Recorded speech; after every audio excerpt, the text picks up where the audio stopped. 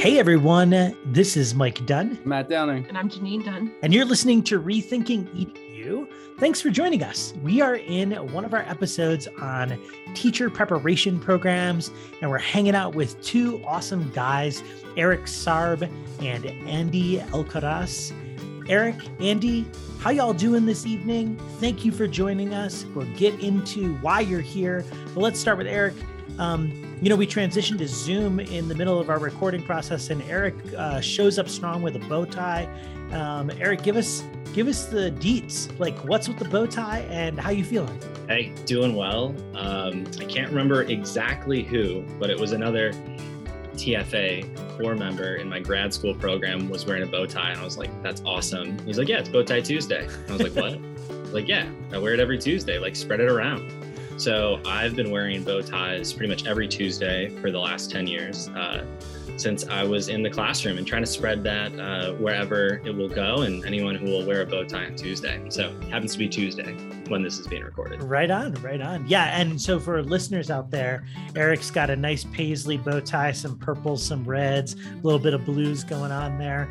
And if you're feeling so inclined, we would love for you to wear your bow tie on Tuesday and share that love with all your people. Thanks, Eric. Thanks for joining us.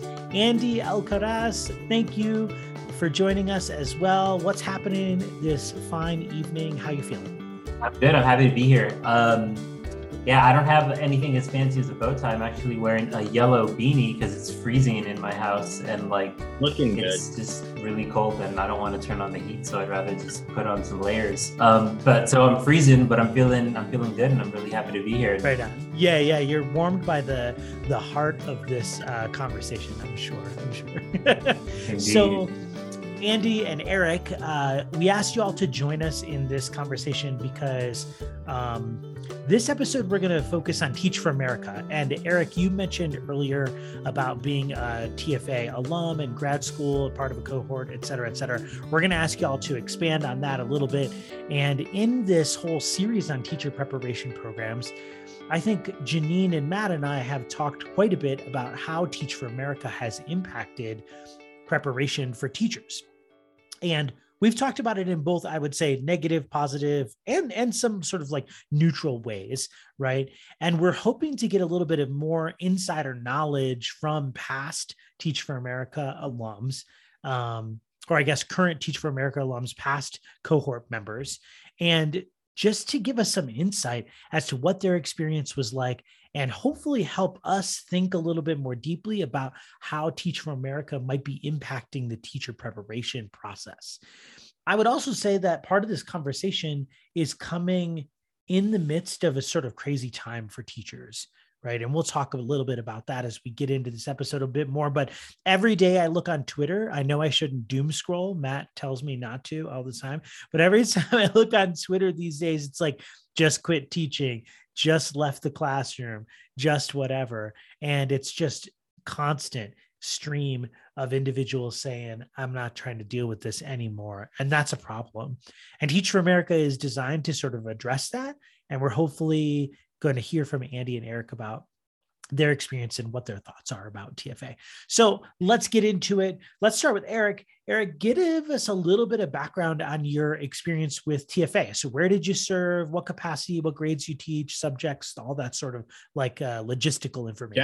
Yeah, absolutely. I kind of want to start even just before that, which was that at Michigan State, also your alma mater. Go Green. Jinx. Go Green. I was studying urban planning. I was super, super passionate about it. I started getting emails from TFA, maybe late junior year, early senior year. And I was like, this is, not something I'm interested in. I'm interested in urban planning. I was getting some experience with it. And so, I finally took a meeting with the recruiter just so they'd stop emailing me. They had their way with words, convinced me of the importance of it. And I said, okay, I can do this for 2 years, and then go be an urban planner. I think that was actually like a talk track that my recruiter used. Definitely put Detroit as my number one, thinking I'd get it, but got placed in Chicago due to their algorithm or however that worked, and became a middle school science teacher in Chicago. So it was not part of my plan. I thought I was going to teach math in Detroit, but went where I was placed. So you studied urban planning and you ended up teaching science in middle school in Chicago. That's right. Yeah. So definitely quite a change. They ended up coinciding with some of my science curriculum, but maybe more to come on that later. Okay. Right on. Okay. Let's kick it over to Andy. Andy, give us a little bit of background. Where did you serve? What capacity? What grades, subjects, any sort of logistical information that's helpful here? So I studied English literature in college. And then when I joined the Corps, I was an English teacher in Chicago. So I taught at a charter school, high school, and I taught grades 9, 10, and 11. And I actually taught reading my first year, and then I taught the ELA class my second year. So the first year was me teaching a reading elective, and then the second year was like the core English class for students in 9th grade. Right on.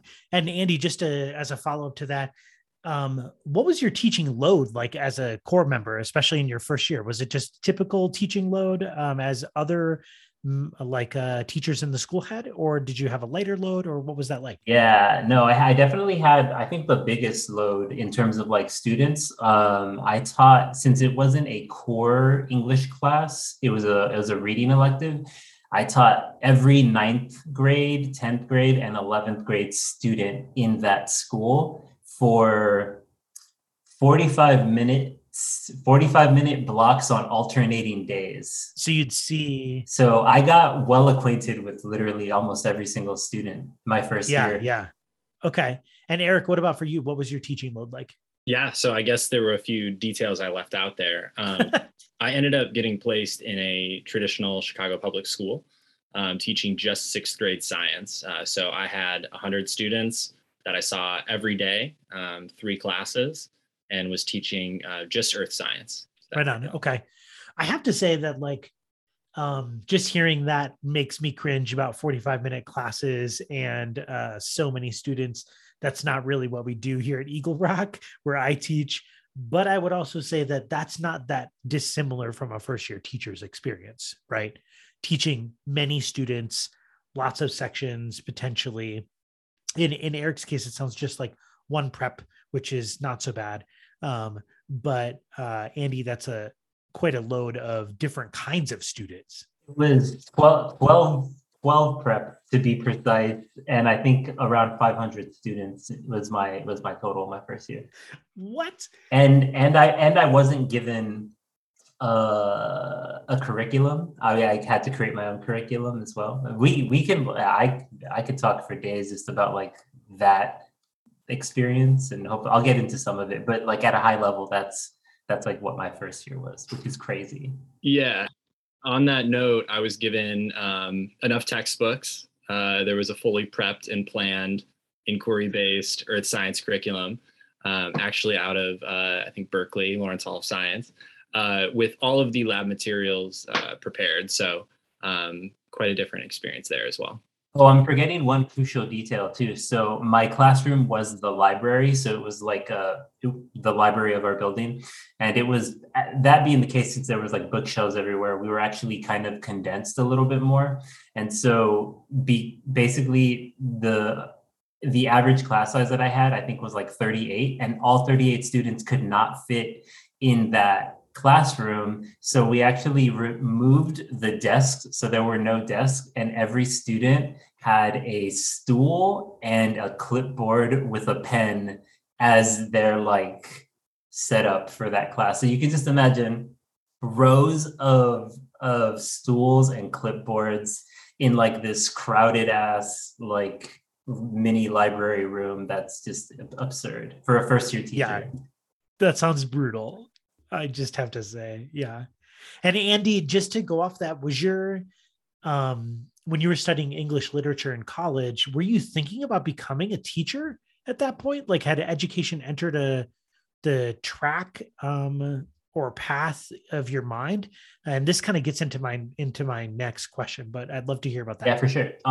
So I don't think teaching had like really, that's not true. So I had like toyed around with the idea of becoming a teacher because, like, you know, studying English lit, I fancied myself a writer, and I was like, I'm going to be like a struggling author, but maybe in the meantime, I'll like teach or something, right? So I had always thought about that route, but then when I heard like the pitch as an undergrad for like TFA talking about like,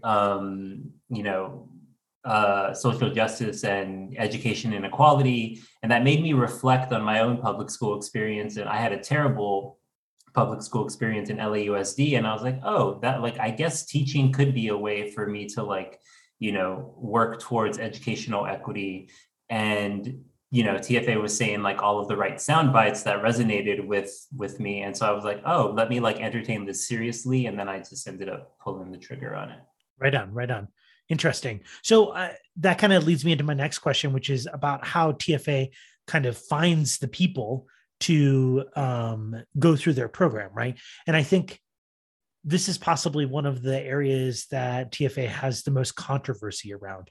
Particularly early on, TFA was founded as this organization to take high-performing college students and place them for 2 years in really struggling schools, with the idea that these individuals in college were known to get results in their grades. They were pursuing goals, working hard, sort of all of the things that you would hope teachers would be, and to then place them with some training and support in a school would be of great benefit to young people, even if it was only for 2 years. And so I'm wondering, maybe let's go over to Eric first, how this kind of philosophy of bringing along this certain kind of college student into a struggling, typically urban school, how that impacted your experience. Yeah, I think you summarized it pretty well in terms of like what the founding vision was for the program, and that's how they got a hold of me. I was the president of the Urban and Regional Student Planning Association, so I was probably on some sort of list that they were then using for recruiting. So in terms of how that informed like my experience in the classroom, I definitely, some of those qualities that they say that they're recruiting for, in terms of, trying to make whatever situation you find yourself in, work, and being resilient, and, just having deep care, I guess, did really help me when I was in the classroom. Like in terms of those leadership qualities, like that is essentially what a classroom teacher is. So I would say some of those qualities translated pretty well. Right on. And Andy, what about for you? Yeah, your question, I'm gonna like pivot in a slightly different direction, but I feel like the philosophy that TFA is founded on, or at least was presenting when I was a core member and being recruited for a core member, is I kind of find it like semi-problematic now reflecting on it, because like one is, if you're going to take some high performing, if the pitch is high performing students to be super resourceful in low resource and low income public schools, one, like, you're already kind of entering the space with like a savior mentality, which is not the best to like walk in on into a public school like interface. And then the other piece is it kind of expects teachers to pick up a lot of like to do everything and to go above and beyond, which I think in some ways can kind of be damaging to the profession, right? Because you're kind of preaching make do with being resourceful instead of like fighting for the actual resources to begin with, and like making that not be the case. So in some ways, I think, it's kind of a flawed premise that I only like, have the nuance to talk about it in hindsight. But like back then, none of these things were really like resonant with me or at top of mind for myself.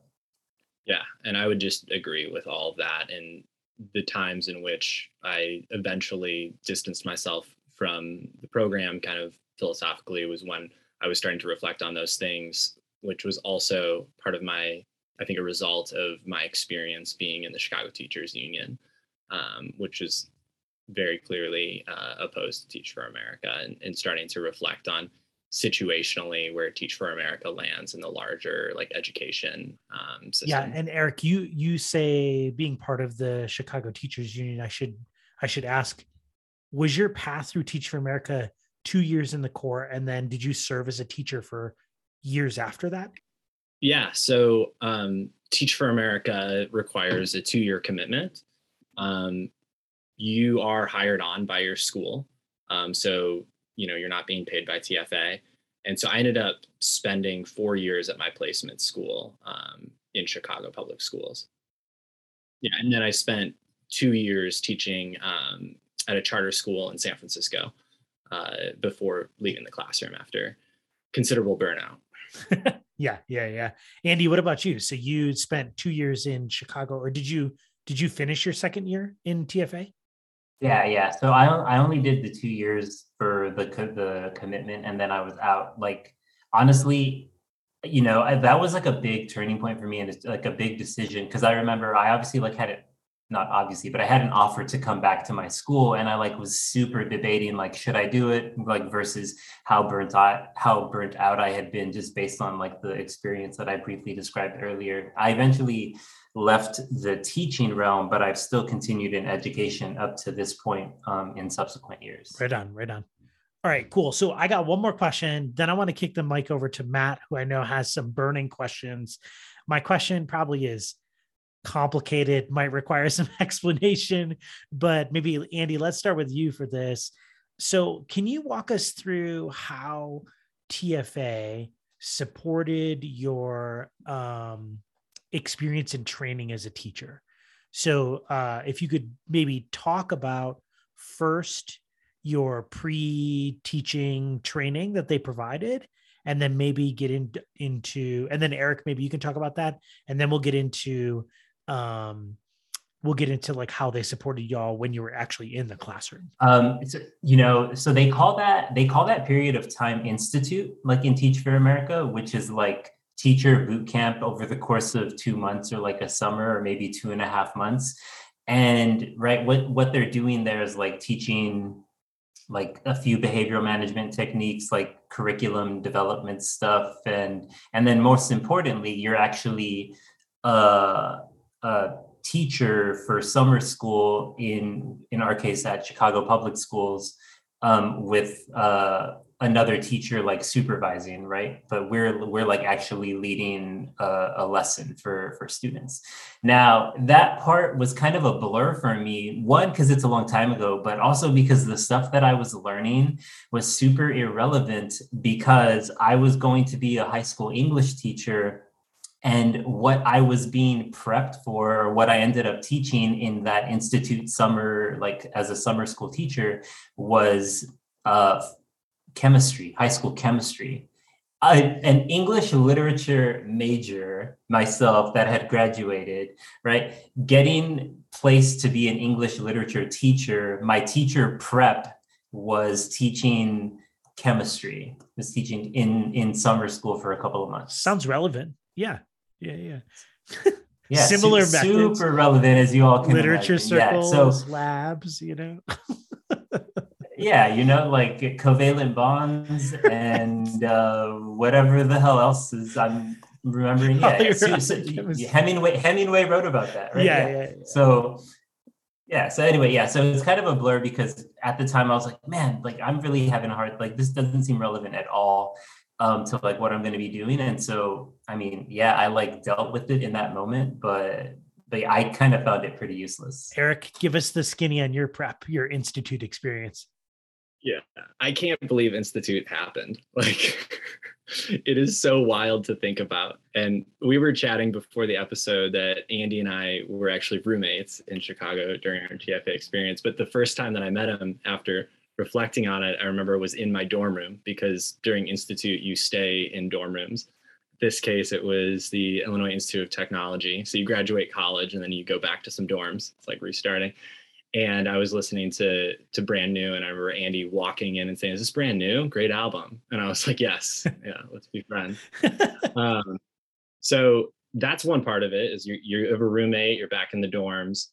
My experience was a little more relevant. I was placed at a middle school, and I was going to be teaching middle school. So there was that.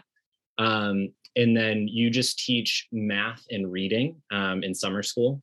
So like Andy said, we were taught how to sort of do a little bit of curriculum, some behavior management, backwards planning. And it was very much I do, we do, you do instruction.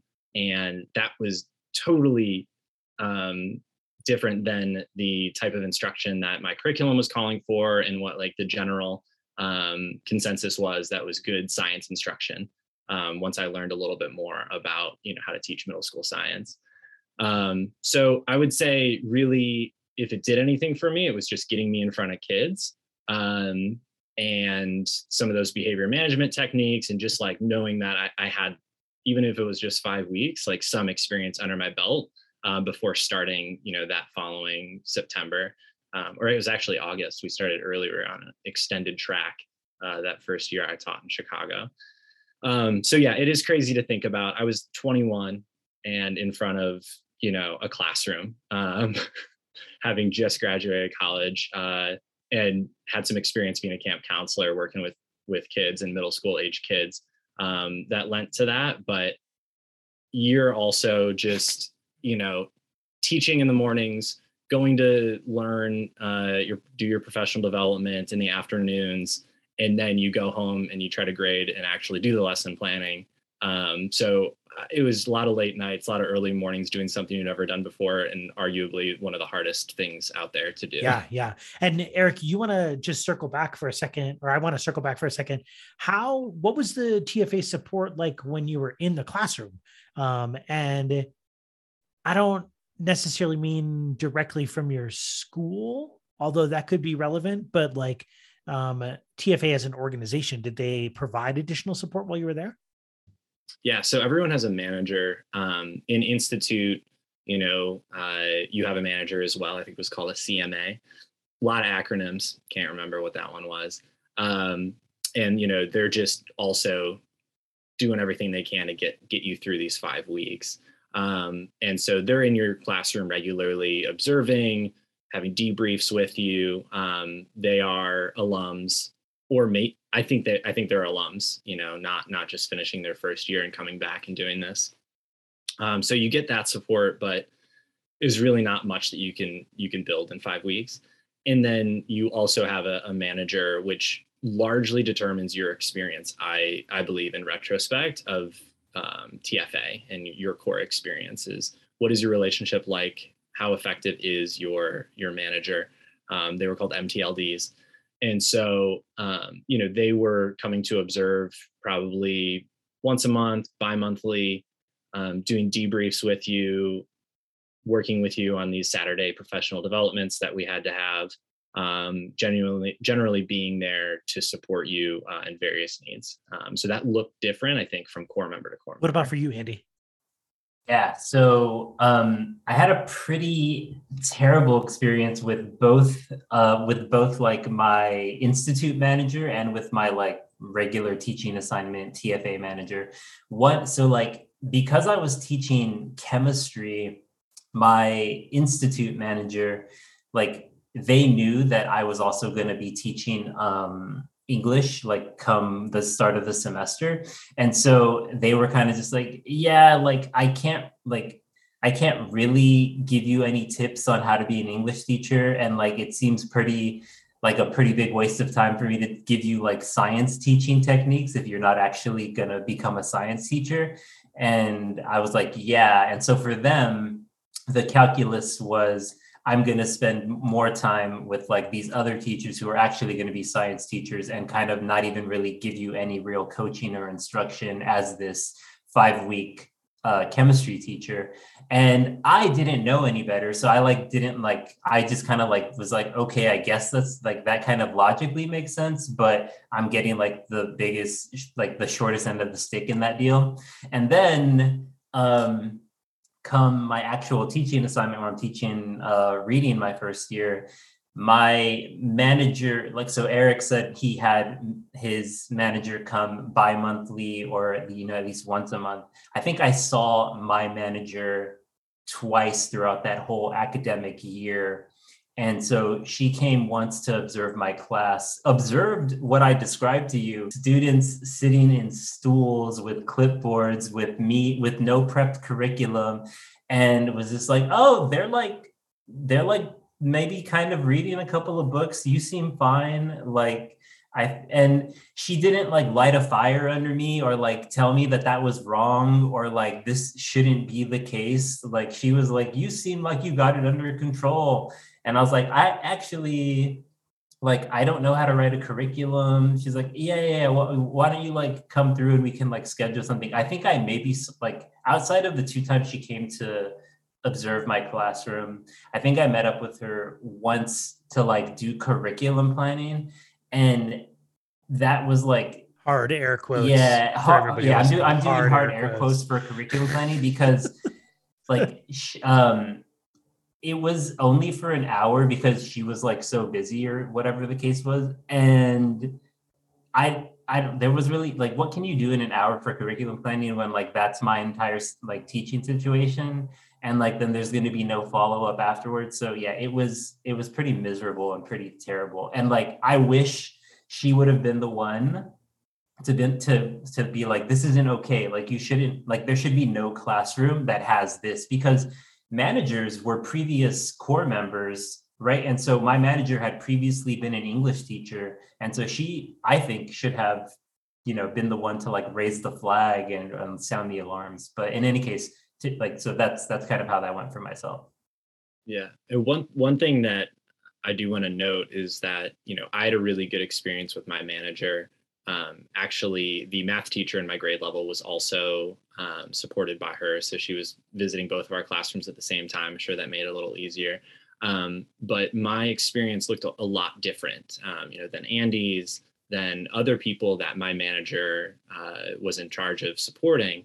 And they had different experiences, even with my manager.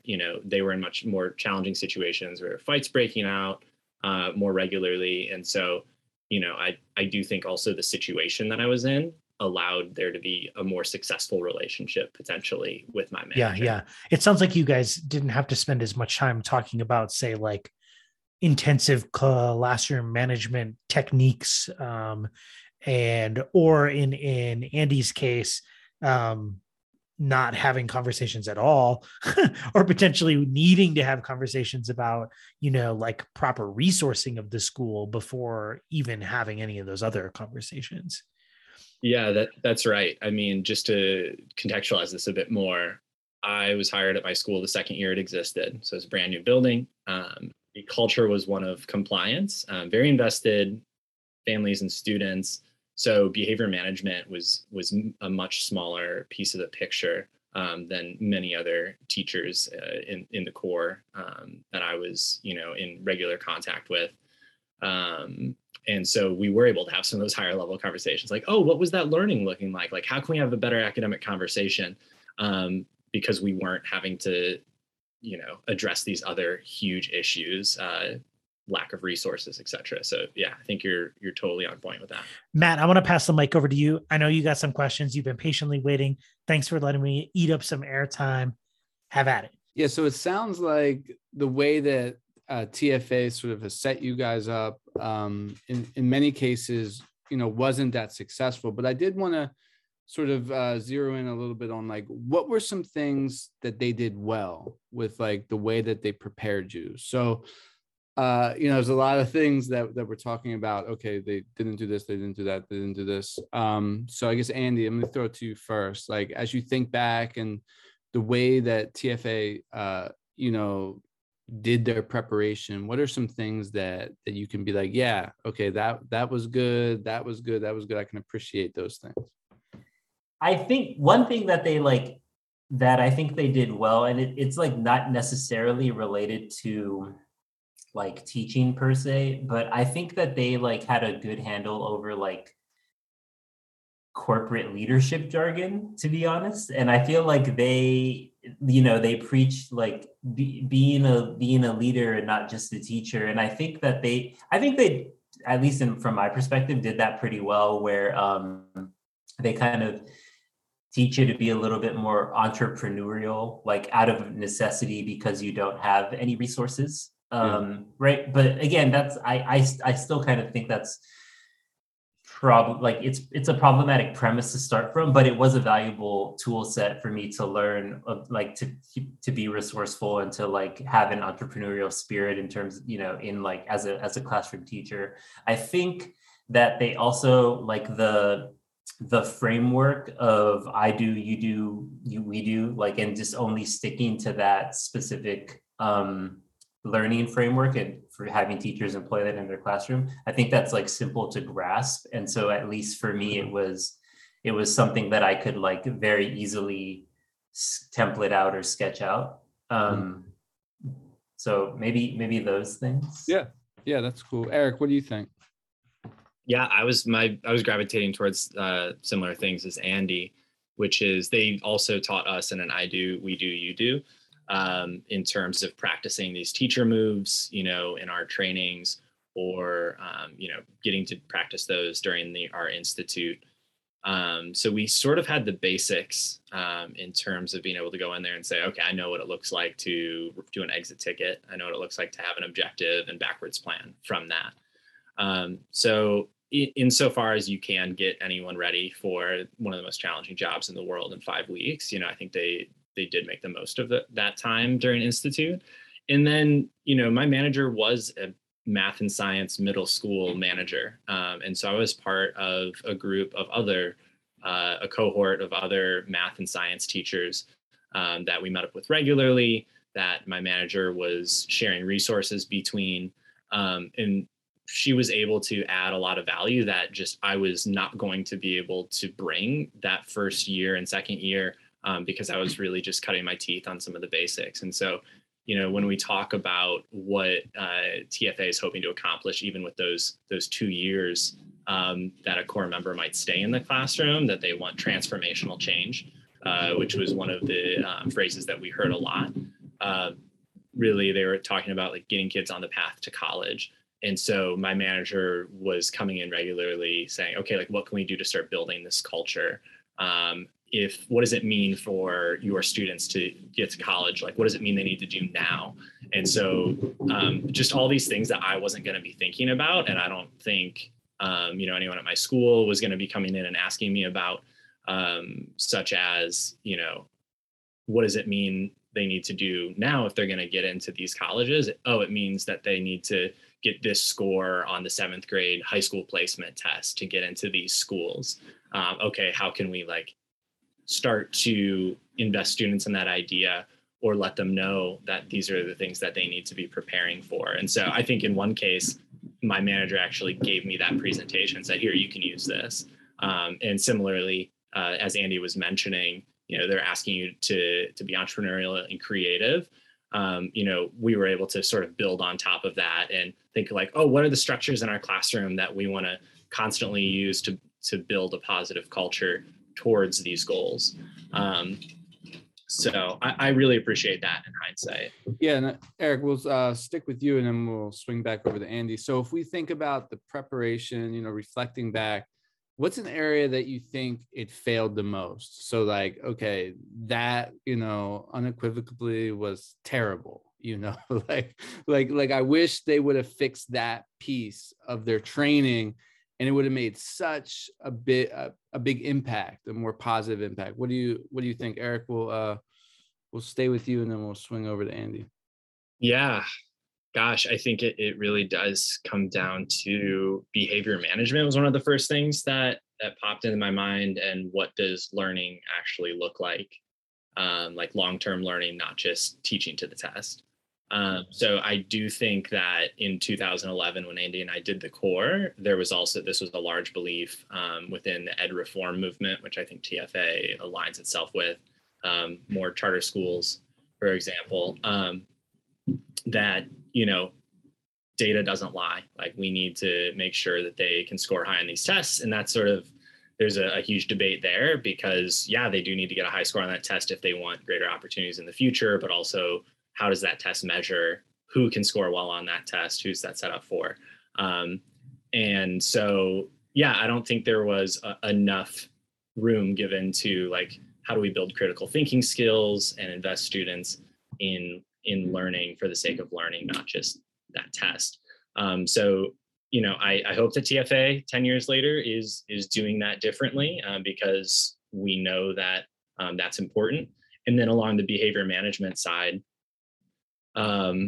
you know, if we really care about breaking the school to prison pipeline, like, we should not resemble our behavior management practices around the way that inmates are treated, for example. And so a lot of charter schools in Chicago at the time, I'm interested to hear Andy's take on this, were what we call no excuses charter schools. You know, I don't know if TFA explicitly taught this, but at least during Institute, for example, it was like, how do we create either a point system for behavior and like reward good behavior? And how do we maybe think about punishments as well, and like deducting from good behavior or for bad behavior. So I think that those are two things that I would hope that they're doing differently, and they probably could have done better at that time. Thanks. Andy, what do you think? Yeah, I mean, I think what you would think is a given, but isn't, is prepping teachers in their actual subjects that they're going to teach. Like, so hopefully you don't unequivocally fail on that, but they clearly did. So hopefully they have policies in place now where they won't allow someone to have an experience like mine, where you will actually be prepped and like for what you're going to be teaching, what subject. And then I think, yeah, kind of like to Eric's point. So TFA is pretty, metrics and data obsessed, right? So like numbers don't lie, or like we, you know, this, what's this test score? What's this exit ticket? And I think, you know, a lot of those can be false positives, and it doesn't really tell you like if students are having genuine learning experiences, right? And there wasn't an emphasis actually on genuine learning experiences, right? It was just, are they going to meet this 80% benchmark of competency, right? And it's like, and if they are, then you should consider that student successful and yourself as a teacher successful. And I think that's super misleading, because it, you know, teaching, as we all know, right, isn't like super binary like that. Like you learn this or you didn't. Like it's that's why it's part of it's like an art form as well too, right? And so there just wasn't enough emphasis on critical thinking and like what measuring authentic learning and engagement. That's great.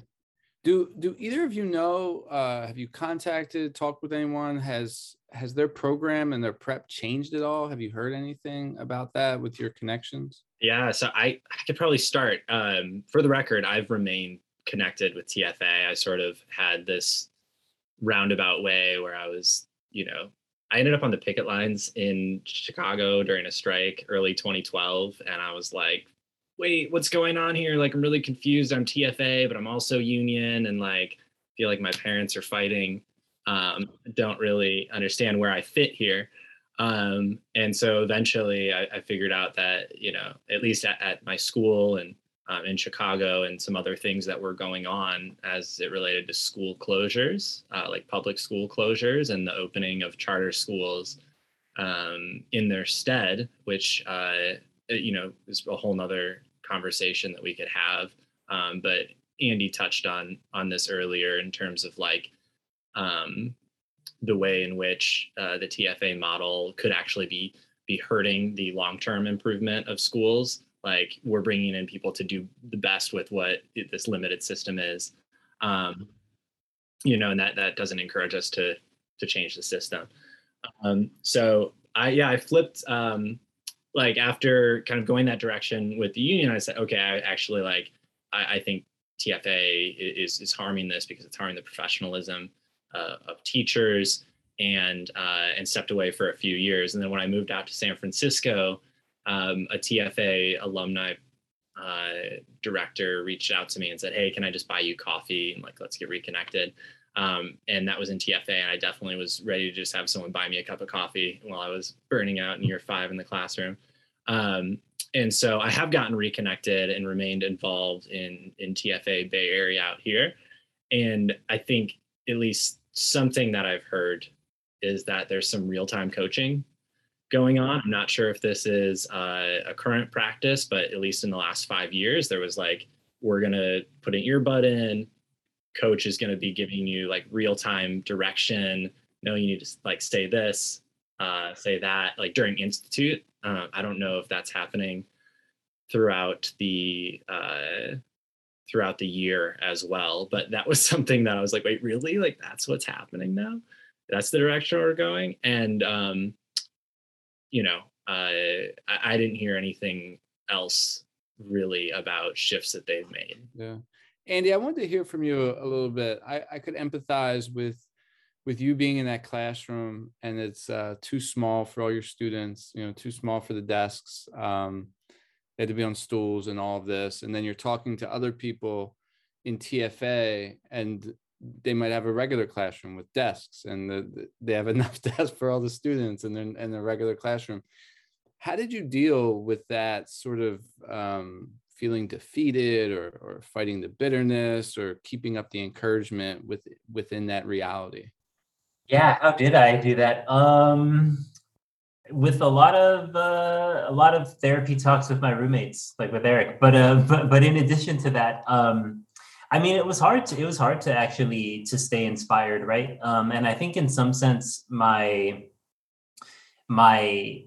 ignorance of how better things could be kind of saved me. So like I was thinking, okay, well, this is probably mildly bad. Like this can't be the worst it could be, right? But I mean, that's a pretty terrible situation still to be in, right? And so like it was maybe that kind of thinking and just not really sure where the bottom is in terms of educating students and instructing them is that kept me there, that kept me afloat. But man, it was a struggle. And let me tell you too, like my principal pulled me aside in December of my first year. So only, after a couple of months of teaching, and was like, your classroom's out of control.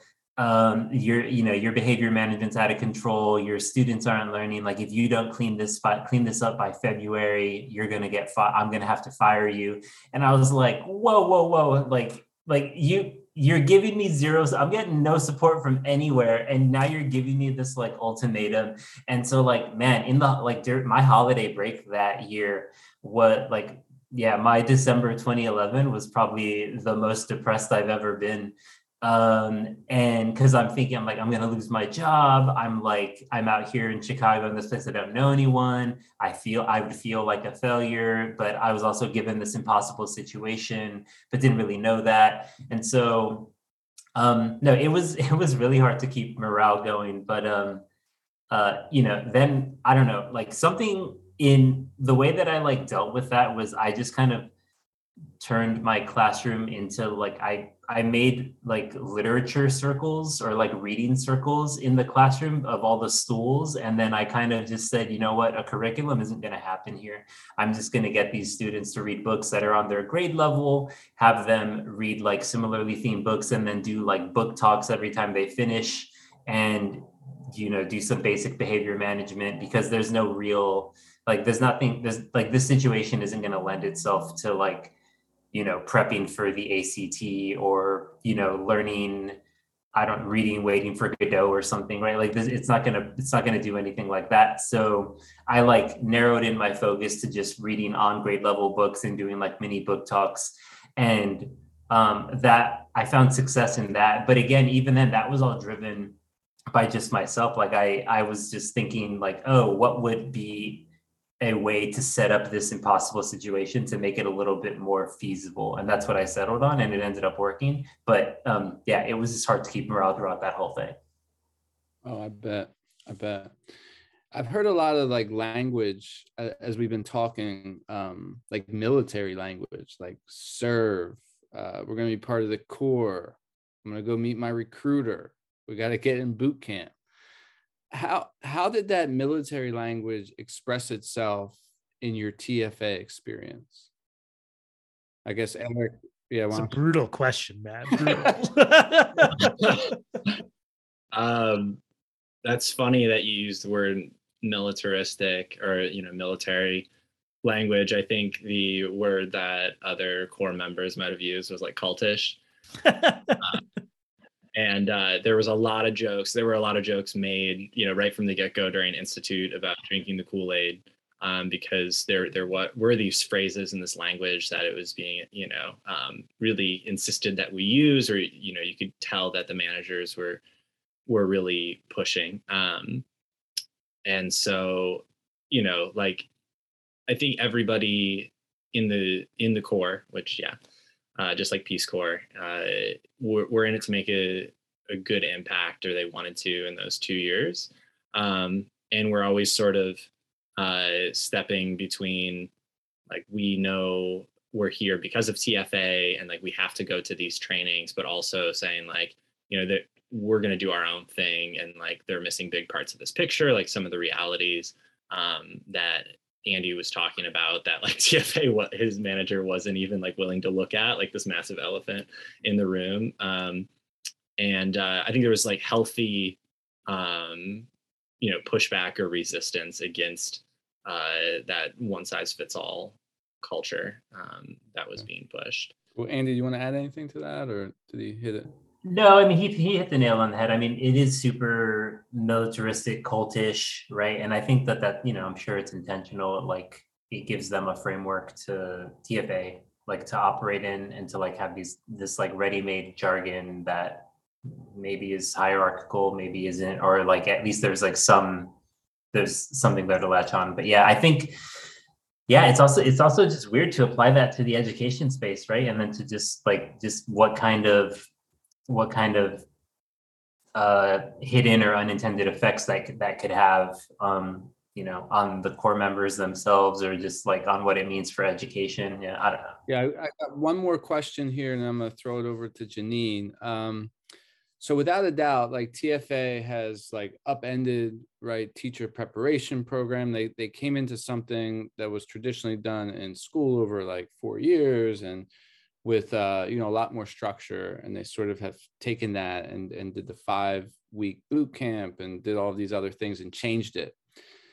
And it's controversial to some, inspiring to others. I mean, what's your thoughts on, now looking back, on the way that TFA has sort of upended that teacher preparation and that whole system? I think that the teacher prep space is in need of innovation. I think that in some ways, I mean, it's a different model that's, showing that you can put teachers in classrooms in this other way. I don't necessarily think it's more successful. I think, if anything, honestly, I think I take like a more nuanced way, where I say it's a model that's different than like a traditional pathway, a traditional credential, and then getting, doing some hours and then getting into the classroom. I think that space is ripe for innovation. I think it's also ripe for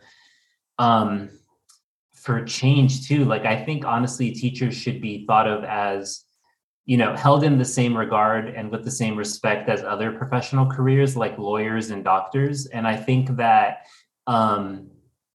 with salaries that keep pace with those professions as well. And I think that in some ways, teacher prep programs and credentialing contribute to the professionalization of that. So maybe I think in some ways it might be harming the chances of the teacher profession going down that route. But also conversely, it's at minimum showing a different path for the teacher profession.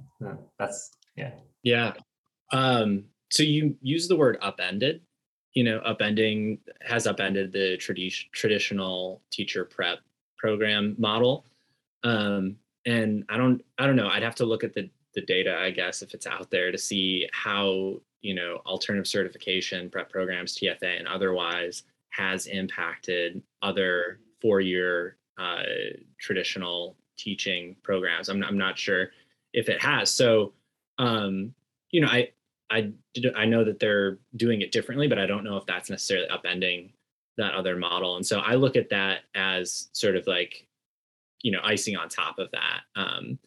When TFA was first founded, I think in '89, they started in school districts that literally just didn't have enough bodies in classrooms, like had teacher shortages. I think the justification there was pretty clear. We need to have like not subs. We need to have like committed teachers for these 2 years.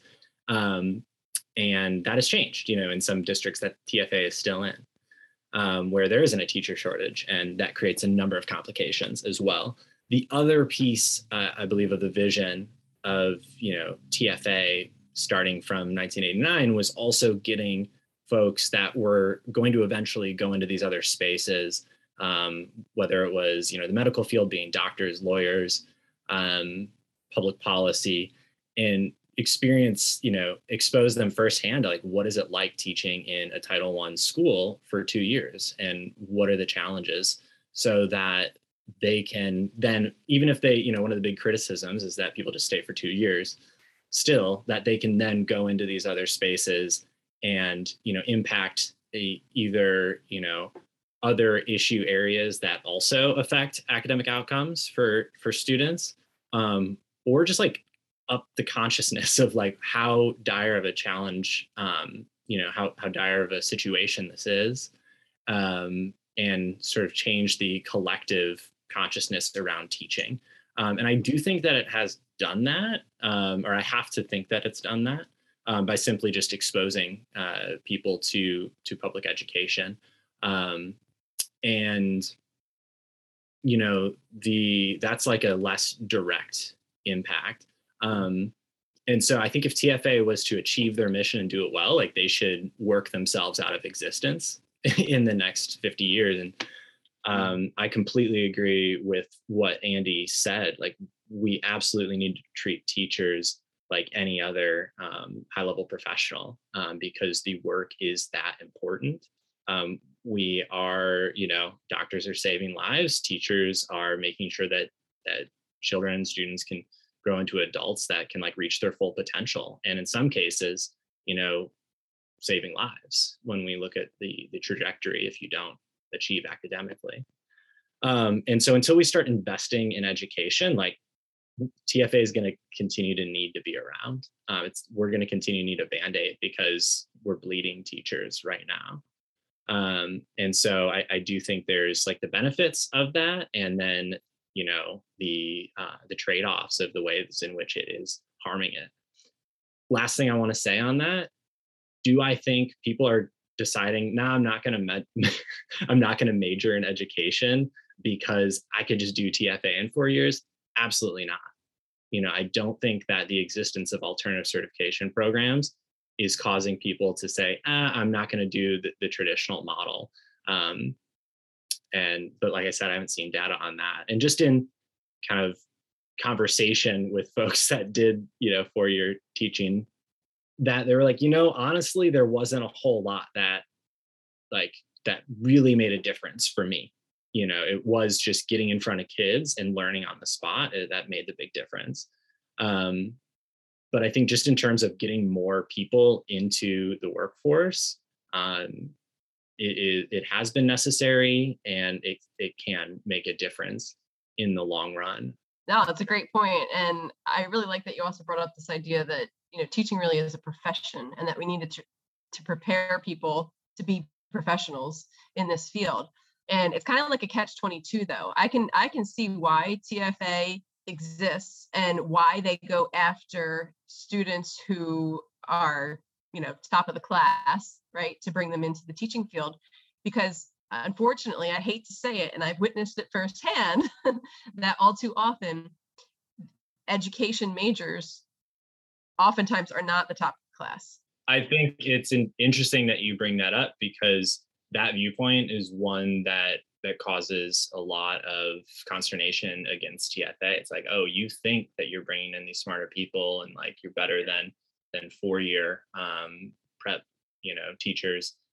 And I think that needs to be talked about. So I'm glad that you brought that up. And there is data that shows that, if anything, TFA teachers are just on par with teachers from other 4-year prep programs in those few years. And I think, just to add on to what I was saying before, the other criticism that they're just going to do their 2 years and leave. think there's data out there that shows that that's been improving. And then at least with just like my direct network, like Andy included in that, most of my friends from TFA are still in education. I think 90% of them, if not in the classroom, like doing something ed adjacent or, supporting education. Yeah, I wonder what the teacher prep programs, the traditional teacher prep programs really need to do in order to attract the best of the best, in the field. And, when I'm thinking about like your experiences, it's really interesting hearing Eric and Andy and the contrast that has happened between, here you are working for the same organization, but very different experiences. And I'm thinking, about these traditional prep programs as well. And even, thinking about when I went through and I had my own friends that went through, we also had very different experiences. It kind of depended on like what kind of school you ended up getting placed at. Like we both had the same kind of training leading, up to our experiences, but then the schools that we ended up being placed at and our mentor teachers really made the world of a difference in the end. I'm wondering, have you had any experience, or do you, have you had, maybe even had through conversations in hearing about traditional teacher programs and then kind of comparing it to TFA, maybe like pros and cons of both? Any thoughts on that?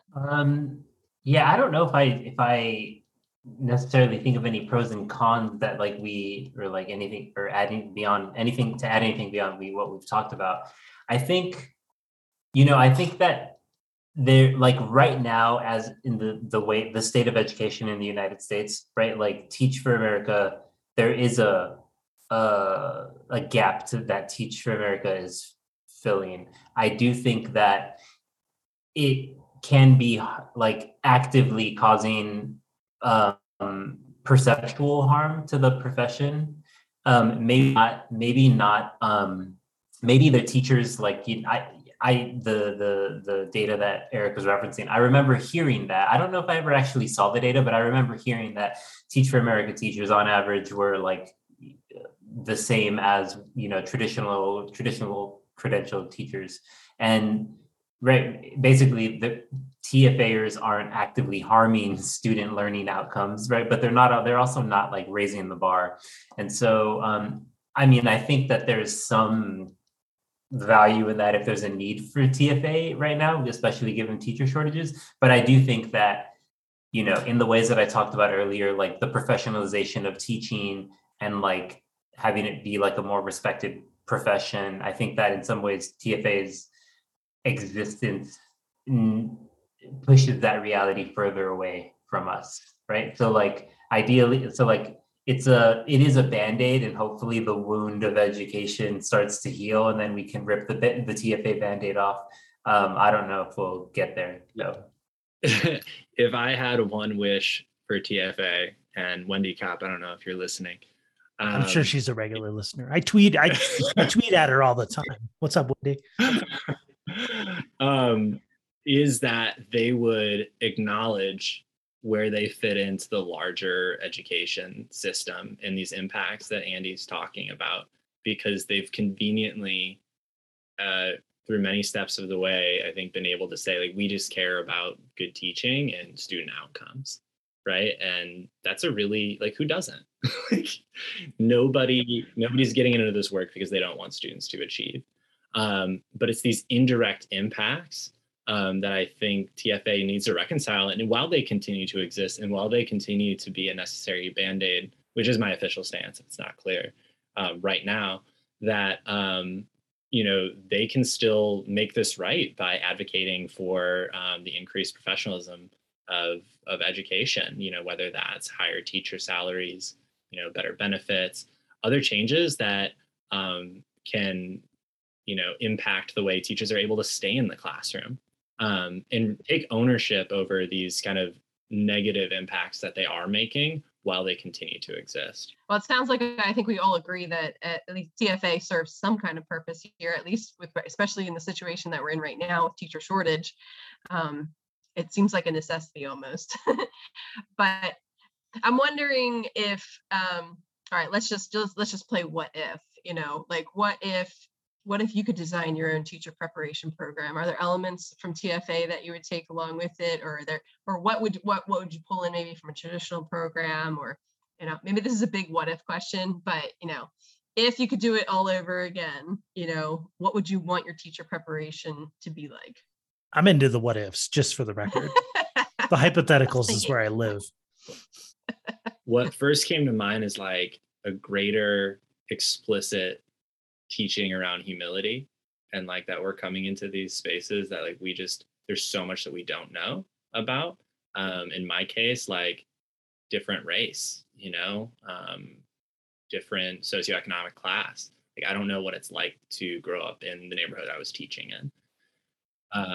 And so if there was more instruction, at least, for a teacher prep program that's sending teachers into Title I schools, like low-income schools, that there was more coaching and instruction around how to engage parents, and more thought, like I said, around what do I not know, and like who can I talk to, or who can I partner with to make sure that I'm doing right by the students in my classroom. Like, because my classroom's also going to be unique from, another core members, or, even my manager, things like that. So more context, I think, around the work that we're doing. And it isn't just, designing a really good lesson plan and assessing really well. Like there's so many other things that are playing out in the classroom that weren't talked about during our teacher prep. That's good. I like it. Andy, what do you think? Yeah, for myself, yeah, I definitely agree with Eric's, right? Like more cultural awareness in terms of race and class, for sure. And I think Teacher America has probably gotten better at recruiting more diverse core members. But even at the time, right, I was only one of a handful of Latino TFA core members there. And so like, there wasn't even like a community necessarily for myself to build around, in addition to all of the hardships I was talking about. So I definitely think that,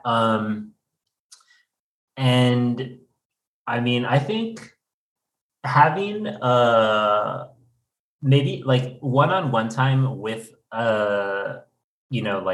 another, like a mentor teacher, where it's like happening, I think maybe, I don't know how frequently, but definitely like multiple times a month for sure, where they're in your classroom and like really helping you lesson plan, helping you behavior manage, helping you like with different like actual instructional techniques. I think that would be probably the most helpful, is going through a credential program, maybe like witnessing that, and then also having that be the case while you're going through your program. And then as part of the program, maybe it's like a mentor teacher sticks with you and you do kind of a soft landing until you're like on your own or something. So maybe something like that. I really like the idea, especially of the bringing it back to really knowing your students, right? Like I think back to my own time that, it was all about, make sure you know the content, make sure you know the curriculum, make sure you have classroom management, but really like none of that matters if you don't know your students like well, and I really know them. Yeah, I'm into that 100%. I think in the context that I'm teaching right now, if you don't know students here, then you're not going to be successful. And I think that context is easily extrapolated to any classroom. Just to what Eric was saying, if you don't spend time getting to know your students and your families, then learning is a process of failure and complication and questioning. And if you're not developing an air of trust with the people that you're helping on a day-to-day basis, then no one's ever going to learn, right? You're certainly not going to learn. Parents aren't going to trust you. Students aren't going to trust you. And that process is all around vulnerability and all around trust, and super challenging if you're not developing those relationships. Okay, Eric and Andy, we always have a little reflection time in our episodes, a space where we like to think about what this conversation is making us think about education in maybe a new way, or reminding us. And us hosts, we will definitely reflect. Y'all are more than welcome to reflect along with us. Matt, you've been quiet down there for a little bit now, and I know you got some good thoughts coming out of this conversation. What's on your mind? and we'll go to Janine next. Yeah, I think this conversation has been really helpful. I think it's been nuanced. So it's been really interesting. Like in one sense, it's like, oh, they did this wrong or whatever, but then it's like, okay, but they like elevated this. So I really appreciated that. One thing that just popped to my mind to the forefront was, I think something Andy said was, like teacher prep is right. This is an example of the nuance. Like teacher prep is ripe for innovation. TFA innovated it, but I don't think their innovation achieved any better end product. So that's sort of sticking with me right now, the reflection. That's just an example of sort of these conversations, TFA. Here's another example. TFA encourage people to be resourceful, but then within that, people are living and dealing with situations that they shouldn't deal with as a professional. So again, that nuance going back and forth, and it's a lot of complexity. And I've appreciated that from this conversation. There are a couple things that Andy and Eric kind of said that stuck with me. I think Andy mentioned something about irrelevant training, like going to the the institute, and there were, just how often do we do that to our future teachers here, that we put them through some irrelevant training. I mean, I can even think of some courses that I ended up having to take along the way, and I'm just like, this isn't relevant to what I'm actually going to be doing. And especially, current teachers too. Absolutely. Yeah. How often do you have to participate in professional development and it's not relevant to what you're actually doing? So I don't know, maybe rethinking some things around that. And then I think also too, you mentioned a cohort model. And Andy, I think you also had mentioned something about like your therapy talks with Eric here, and that being able to bounce connect with somebody over a shared experience. I wonder if that could be a piece of future teacher preparation programs, like that idea of really going through working with a group of people and sharing in that experience. I was lucky enough to, when I was student teaching, I went to myself and a few of my friends were in a cohort kind of situation where we were at the same school. So we were able to connect with each other. We had shared experiences, and I think it just made it easier to kind of get through it and understand the situation more and all of that. I wonder how often teacher preparation programs are kind of using a cohort model in that sense, or how often schools are open to having multiple student teachers in their building at the same time so that they can have that shared experience. Yeah, that's awesome. Andy, what's on your mind? What's this conversation making you think? Just rehashing, it's giving me post-traumatic stress. No, but yeah, we should have a trigger warning at the beginning of this episode, right? Anybody who's gone through Teach for America or been in super under-resourced schools with really challenging clipboard-esque classrooms. Yeah. But no, I mean, it's making me think, right, of everything that we're talking about, what can the future of teacher what can the future of teacher certification look like? How can we make it more holistic so that we're elevating the profession while also dealing with the realities of it existing right now? And yeah, I mean, that's basically just where my mind goes. And I'm actually a little bit more hopeful. I've been feeling kind of down and outs in education lately. But the fact that we're able to create this space and then have this podcast, and even you all just having the Rethinking EDU podcast, gives me a little bit more hope that the education candle is still burning, and there are people out there still in all sorts of ways, trying to improve education for the betterment of students. So yeah. Right on. Eric, what's on your mind? Yeah, just like the last thing that Annie said, I think with the current state of things, it's been hard to be hopeful about the future. And this is a good reminder that there's a lot of people that are really, really passionate and care and are going, over and above to make sure that they can, push educational equity forward. So it's really, really great to be here. And this conversation was just a reminder for me of how complex these issues are. I think people sometimes call them wicked problems when they are just like these big, massive problems that are never going to be solved. They can just be managed. And this is just a constant reminder, you know, every answer that I've had today, as soon as I've said it, another consideration comes to mind. I'm like, oh, but what about the other part of this? And I think that that's totally true. And something that needs to be remembered by anyone who comes into the education space thinking like we have the answers.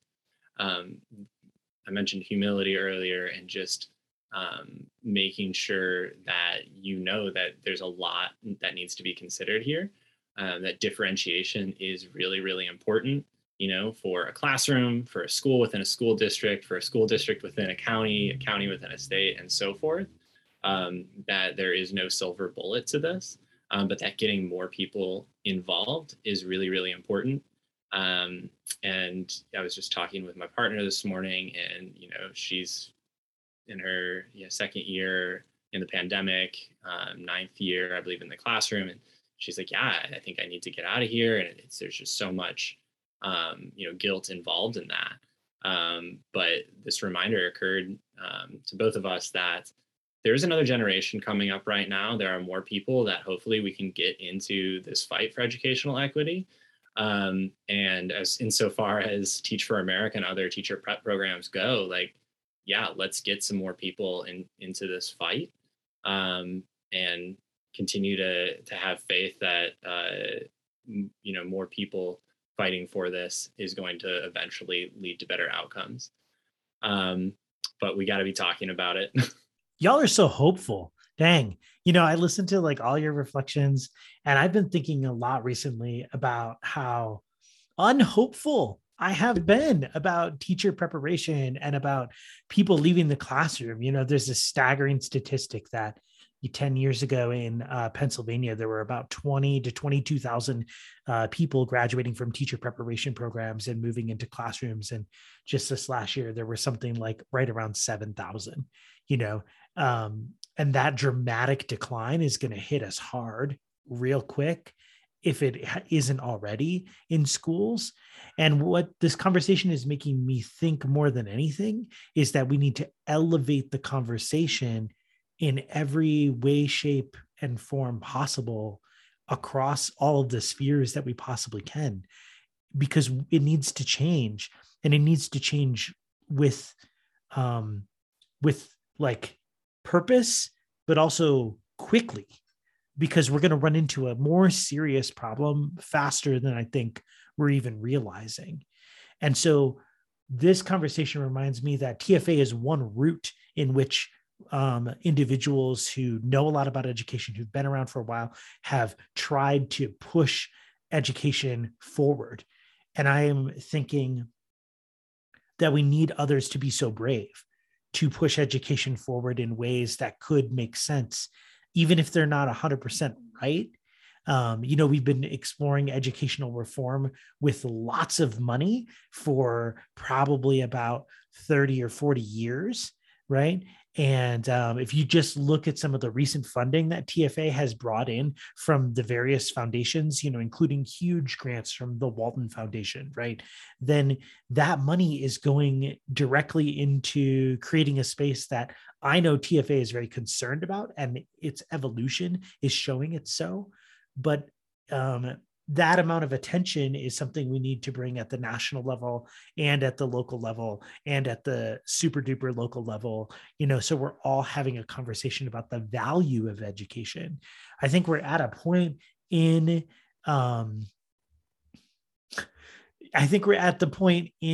our examination of schools and schools' relationships with communities that requires us to have a sort of like take all the gloves off kind of conversation. And if we're not going to have that, then I think we're going to run into just more and more problems. This is what we're having when it comes to critical race theory. There's all these conversations talking about critical race theory in schools, when critical race theory doesn't even really relate to what's going on in schools, right? And yet people are still out there talking about it, but we're not having a real conversation about it. There's no one leading that conversation.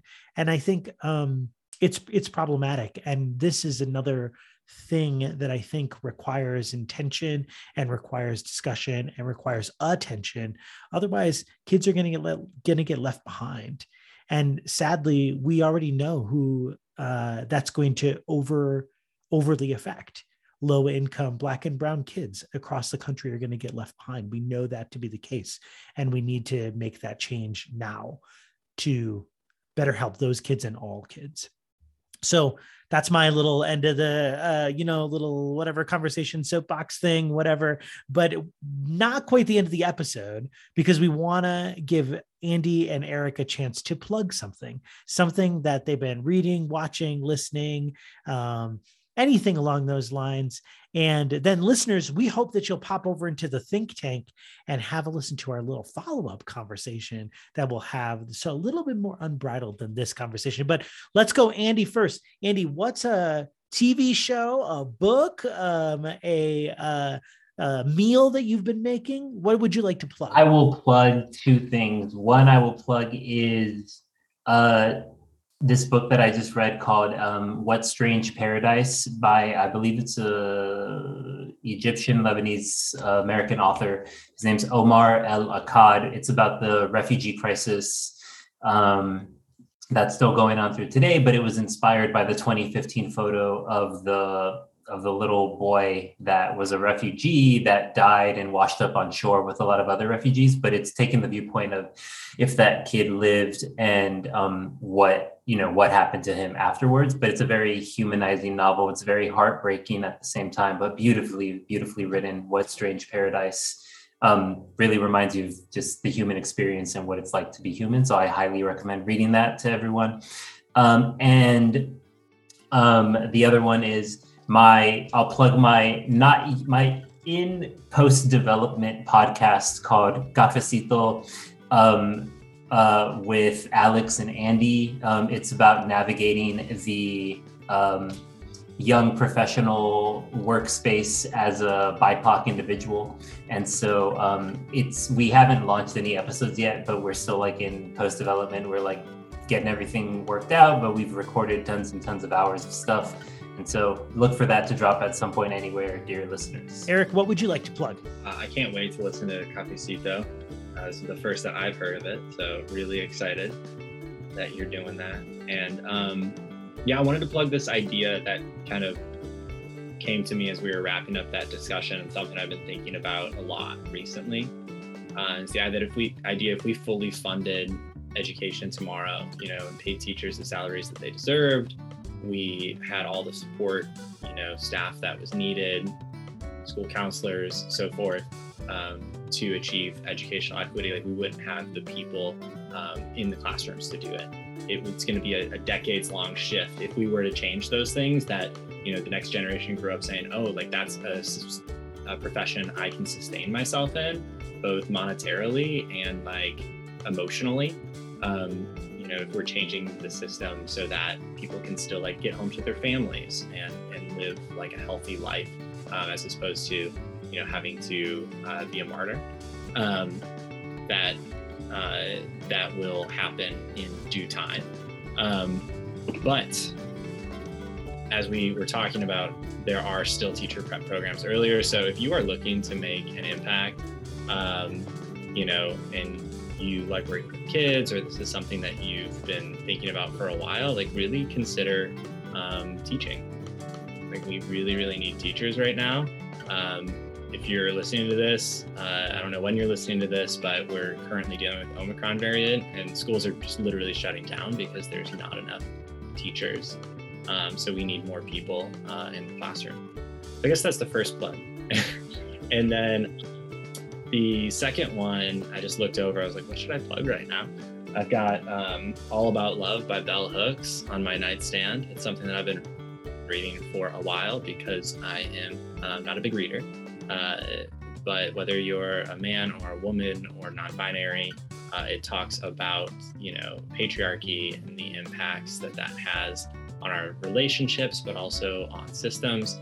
And so I think, our fight for educational equity will also be one not to be too cheesy, but in our hearts, we have to sustain ourselves and take care of ourselves, and figure out, how that fits into our part in this work. So All About Love by Bell Hooks, may she rest in peace, just passed away recently. I'm on my last chapter, and I can't wait to finish it. That's awesome.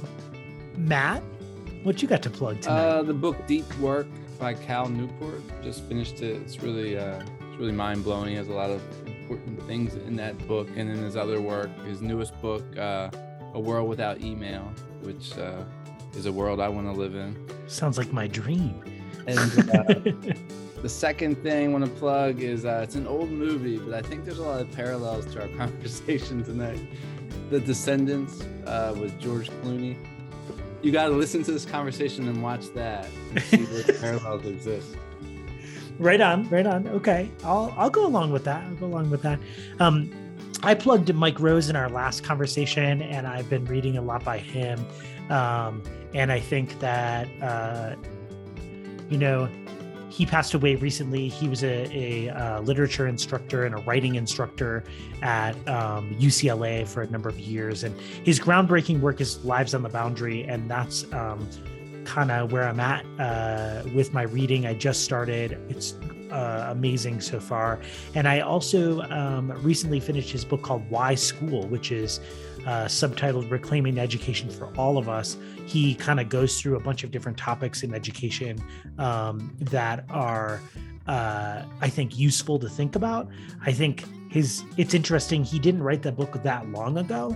I think it's 2014. And yet so much has changed in education in the last, 7-8 years that some of his stuff is already dated, and it's crazy to think about. He talks about massively open online courses or MOOCs in there and how those might have a potential impact on education. And we're already seeing sort of the peak and valley of MOOCs in education, even right now over the past 7 or 8 years.